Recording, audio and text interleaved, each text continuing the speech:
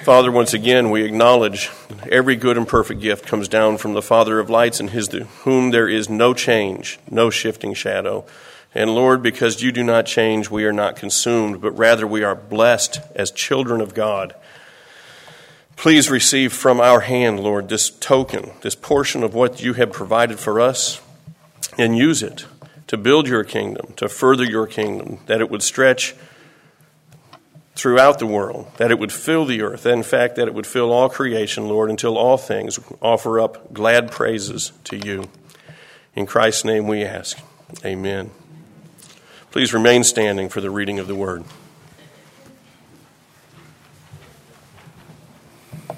Our scripture reading this morning comes from the book of Galatians. The text for the sermon is just Galatians 5:14. I'm going to read just two short verses, Galatians chapter 5, verses 13 and 14. Let's give careful attention to the public reading of God's word. You, my brothers and sisters, were called to be free, but do not use your freedom to indulge the flesh. Rather, serve one another humbly in love. For the entire law is fulfilled in keeping this one command: love your neighbor as you love yourself. May the Lord bless the reading and preaching to each of our hearts this morning. Let's pray. Father, we're grateful for all of your good gifts. In this moment, we're especially grateful for your word, which is a lamp to our feet and a light to our path. Holy Spirit, we pray that you would take this word and write it on our hearts, that we might grow in faith and that we might grow in obedience. Praying in the name of the Father and of the Son and of the Holy Spirit. Amen. You may be seated. Well, probably somewhere along the way I have mentioned that pretty much every morning during the week, I use a small devotional called By Faith Alone. And it's really just a short excerpt for each day, somewhere out of a sermon or out of the writings of Martin Luther. There's a scripture verse up top, and then there's just one short page, and more often than not, I find something good for the day in that small book. Well, I was reading maybe about a week ago, and Galatians 5:14 was the scripture verse up top. And as I was reading it, I thought, wow, there's a whole sermon right here in this one little short devotional. And then after that, I said, I think that would go very well as a sequel to last week's lesson on dealing with differences. And then as I continued to think about it, I thought, well, that text would also really serve very well as a part of our overall worship, especially as we celebrate the Lord's Supper. So my mind began to turn, and I thought, okay, let's preach this morning on fulfilling the entire law. And wouldn't you love to do that? To fulfill the entire law.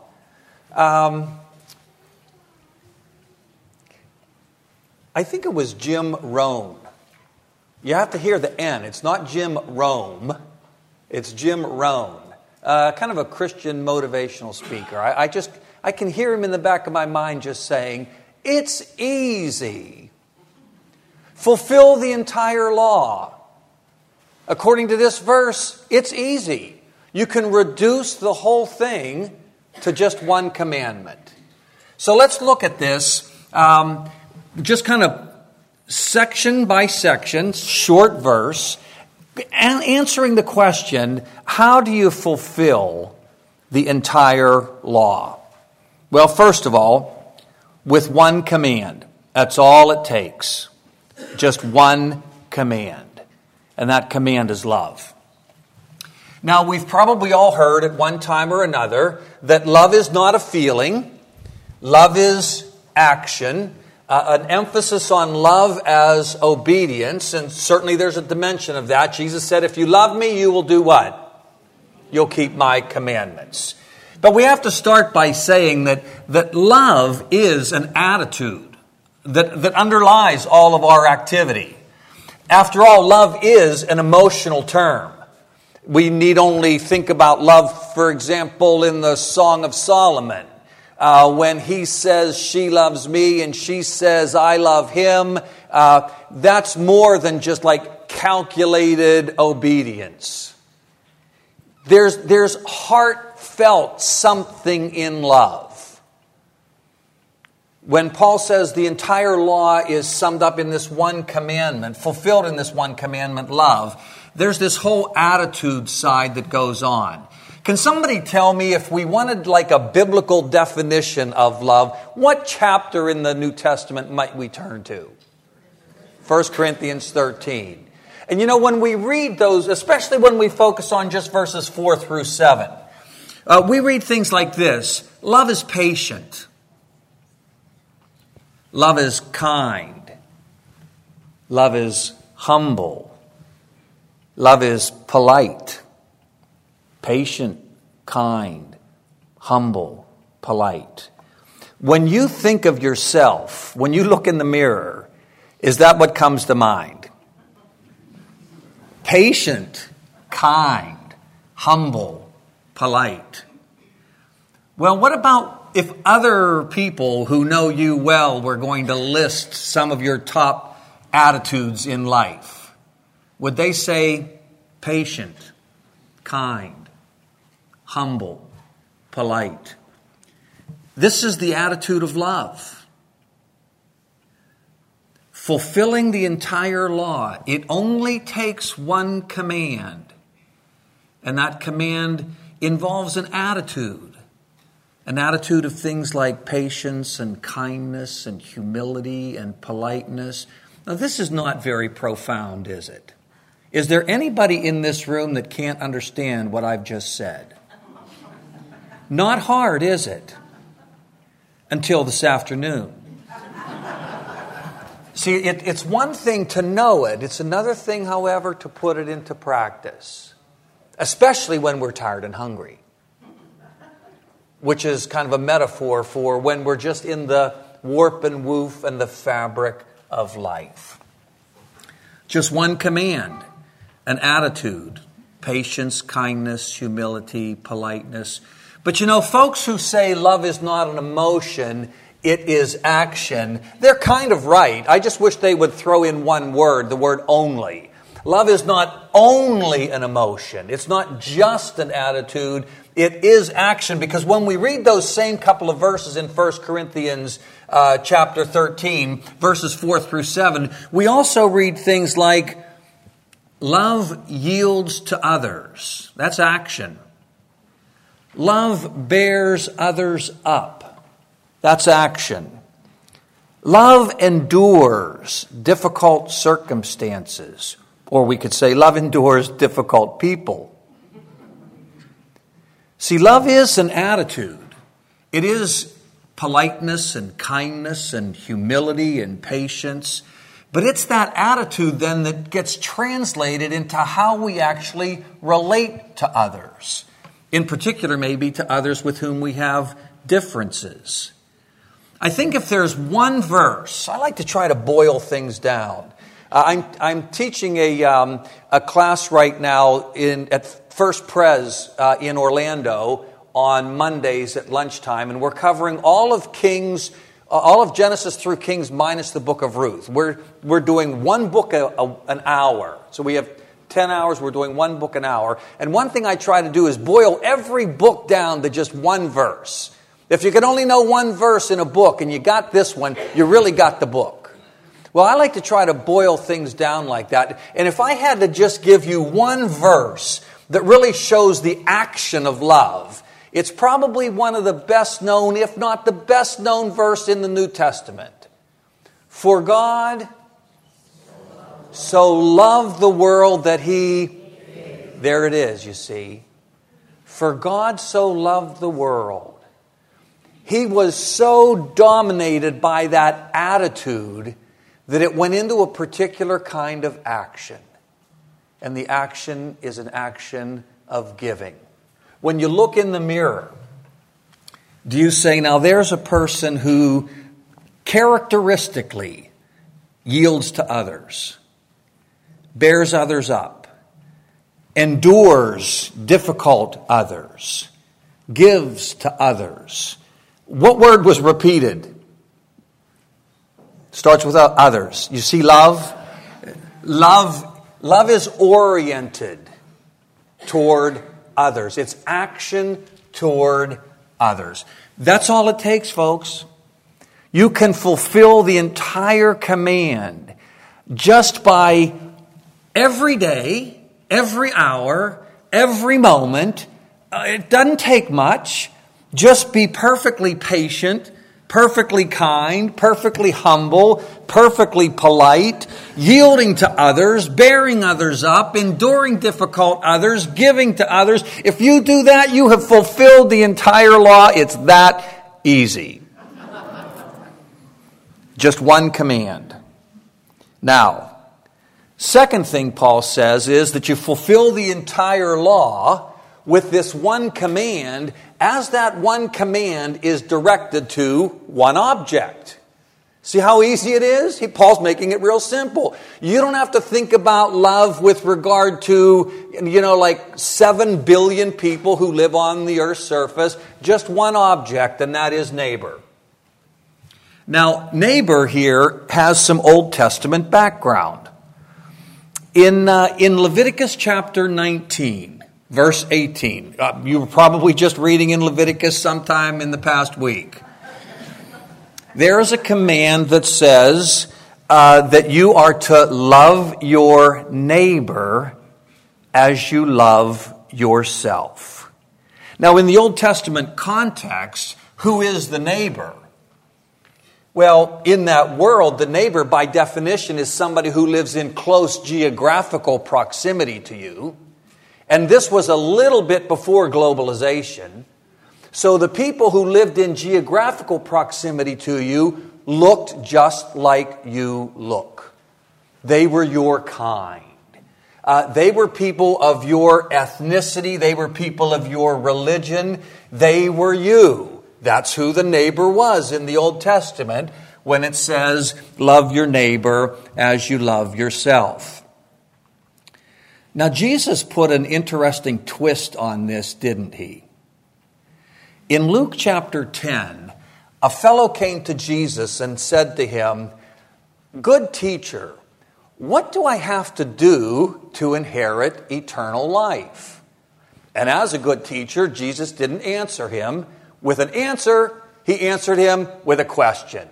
He said, "Well, you know the commands, don't you? What do they say?" And the fellow said, "Well, that's rather easy.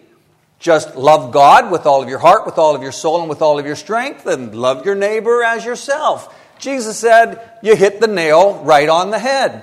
That's all you have to do." And so the guy was feeling a little bit like Jesus was maybe tightening the screws and going a direction he didn't want to go. So he tried to kind of wiggle out of the implications of this dialogue. And he said to Jesus, "Well, Jesus, tell me, who is my neighbor? I mean, if I got to love my neighbor, who is my neighbor?" And Jesus said, "Well, let me tell you a story. There was an accident along the highway. And the fellow who was lying in the ditch, having been thrown out of the car, couldn't get up, couldn't do anything. The Presbyterian minister from town drove by. But he was on the way to visit a parishioner in the hospital. Good thing. He just didn't have time to stop. Well, then the choir director from the local Baptist church came by. And she was already running late because she had to drop her kids off at the soccer field. And so she couldn't stop. Well, then the president of the local chapter of Gays for Equality came by. Pulled over. Stopped and helped. Took the fellow in his own car to the hospital. Said to the person at checkout, "If there's any medical expenses left over, don't worry. I'll take care of them." And then Jesus said, who was the neighbor? What's the answer? Who was the neighbor? It's hard to say, isn't it? It was the president of the local chapter of Gays for Equality. Does that help you kind of feel like the priest and the Levite and the Samaritan, which means nothing to us? But our new triad maybe helps us to feel what the ancients felt in Jesus' day when he was talking about it. You see, Jesus said, don't try to so much define who a neighbor is. Just ask the question, to whom can you be a neighbor? Who needs your help? Who needs your mercy? That's not hard, is it? Doesn't take a lot to figure out who it is that is in your sphere of influence, inside of your reach, that you can be a neighbor to. You see, fulfilling the entire law, it's easy. Just one command directed to just one object. Love your neighbor. Now, Paul wraps this up by also saying that there's one model. If you want a model to follow, there's one. I tend to learn things by watching others. My oldest son, he works so that he can earn enough money to feed his surfing habit. He has his grandpap and his great-grandpap's woodworking genes. I mean, he's really good at what he does. But down deep in his heart of hearts, he's a surfer.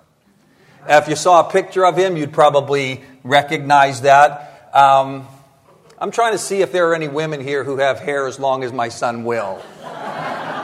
I see you're close. Believe it or not, I used to have hair. When my father died about almost 2 years ago now, one of my sweethearts from high school happened to be in town and came to the funeral. And when she saw my son Will, she said, I looked at him and I thought I was back in high school. But at any rate, one model, when Will was young, he would sit on the beach. We lived in California. He would sit on the beach near San Diego and just watch the surfers. And he wasn't just watching for entertainment. He was learning how to surf by watching people model. We all know what it's like to watch a model and then follow. Well, there is just one model for knowing how to fulfill the entire law. I would have expected Paul to say, love your neighbor as Jesus has loved you. Jesus as the model. Isn't that what you'd expect? What would Jesus do? Jesus as our model. Well, falling short of that, I might have expected the Apostle Paul to say, love your neighbor as I love my neighbor, following the example of Christ, because Paul says, follow me as I follow Christ. But he doesn't say either of those things. He says the only model you need to follow is self. That's pretty strange, isn't it? Because of how prone we are to denigrate ourselves. Have we fallen short of the glory of God? Is the wage of sin death? Yes, see, we know that, right? And so that can become the only way we view ourselves. Paul says, one command, love, one object, neighbor, one model, self. Love your neighbor as you love yourself.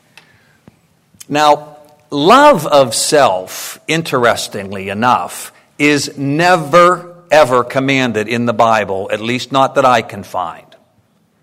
The Bible commands you to love God.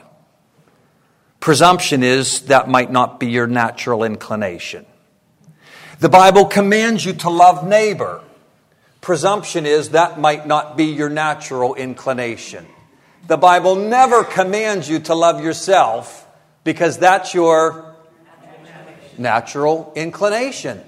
See, love of self is never commanded in the Bible. It's always just presumed. It's kind of like Genesis 1:1. In the beginning, God created. There's no like theological argumentation for the existence of God, proof that He's there, proof that He did this. It just presumes that God is there and God brought about the creation. In the same way, here in this command, Paul says, love your neighbor as you love yourself. He's just presuming that self-love is a given. And in this sense, it's not only a given, but it's a good thing. It's not a bad thing. It's a good thing. This is why elsewhere Paul will say the same kind of thing.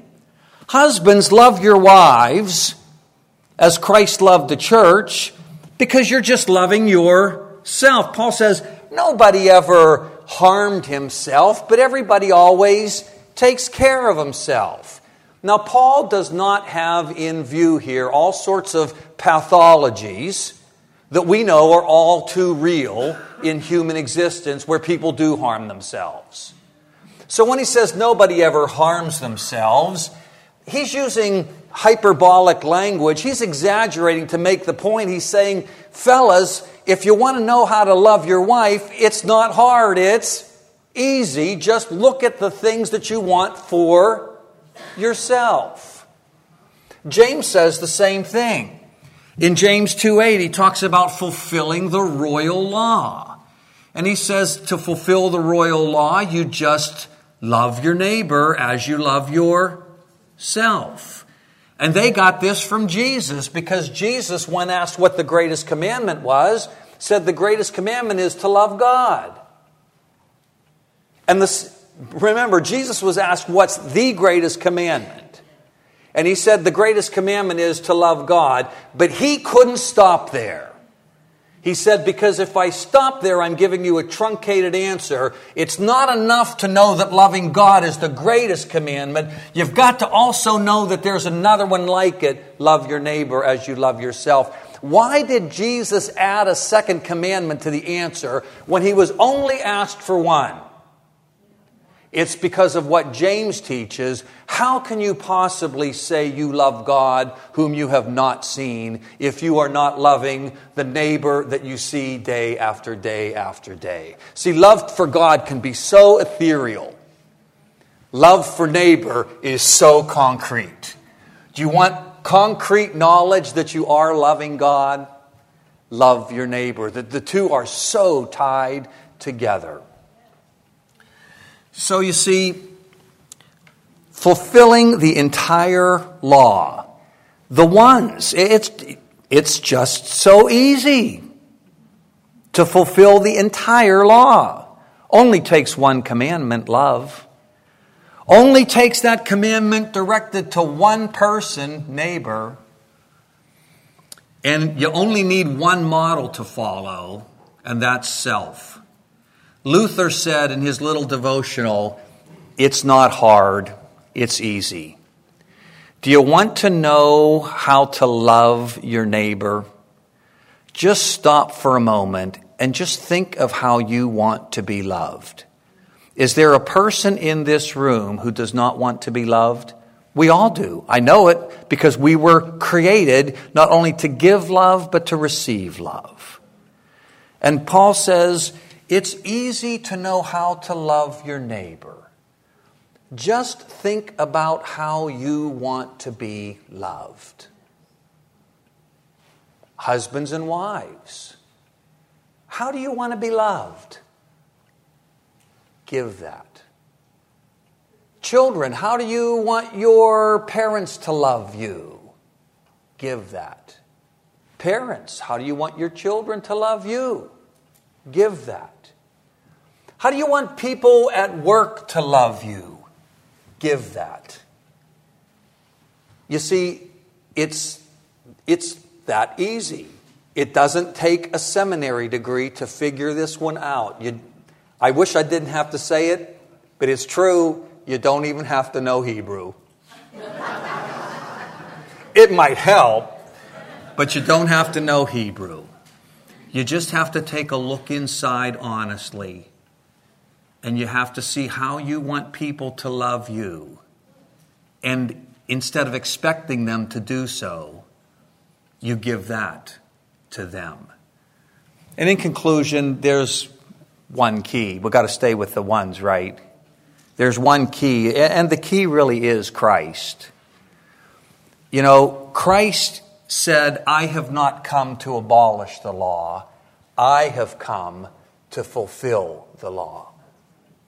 Christ is the one who has perfectly kept this law for you. He had the right attitude, patient, kind, humble, polite. He had the right action. He forbore, he put up with, he endured. He endured the hardest of all things. He directed all of that to neighbor, to those who needed His mercy and His grace. And He did it based on self, because when He looked inside Himself, He saw the perfect love of God. See, in theological terms, we speak of Christ's active and His passive obedience.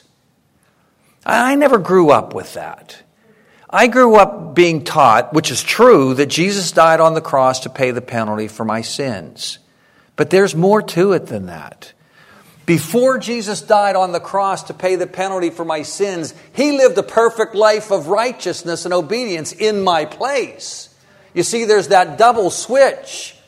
When I trust in God, when I trust in Christ by grace, when I'm trusting in Christ, I'm trusting that His perfect fulfilling of this one command to one object with one model, His fulfilling of that was for me. And so God takes His perfect righteousness and He clothes me with it. See, He couldn't have clothed me with His righteousness if He hadn't been perfectly righteous in my place. And so He clothes me with His righteousness. But what about my unrighteous rags, as Isaiah calls them? That's His passive obedience. When He gives me His perfect clothing, I give Him my soiled clothing, and He wears my soiled clothing, which is why He had to be crucified, because the wage of soiled clothing is death. And so we have that great switch whereby I get His perfect righteousness. He kept this one command toward one object with one model absolutely perfectly, and it's mine freely by grace through faith, and it's yours as well. And if you've never received it, what better day than today? And my soiled lack of fulfilling this commandment. And it only takes one time for whoever keeps the whole law and yet breaks it at just one point is guilty of the entire breaking. All of that goes to Christ. He dies on the cross to pay the penalty for my sins. His passive and His active obedience. Christ has fulfilled this law for you. So please don't leave by thinking, if I can only get my attitude better, and if I can only get my action better, and if I can only love neighbor as I want neighbor to love self, then I've got eternal life. Realize that we haven't, we don't, we won't. He did. But there's more to it than that as well, right? Because Christ has not only fulfilled this law for you, He's also now in the process of fulfilling it in you. He's at work by His Word in all circumstances, especially by His Word and His Spirit, and by things like the celebration of the Lord's Supper, to shape you more and more into people who come closer and closer to entirely fulfilling the law with just one command, love, directed to one object, neighbor, based on one model, self. Let's pray. Father, we thank you for your word, which is a lamp to our feet and a light to our path. We are grateful for Christ, who is the word and who has fulfilled the word for us. And we pray that your Spirit would, as we confessed, activate this word in each of our hearts and lives, that we might, by your grace, trust in the perfect obedience of Christ as ours, and trust that Christ has paid the penalty for all of our sins, and trust that Christ, by his word and Spirit, and by the celebration of the Lord's Supper this morning, is shaping us more and more into those who fulfill the law entirely. Praying in the name of the Father, and of the Son, and of the Holy Spirit. Amen. Well, let's respond.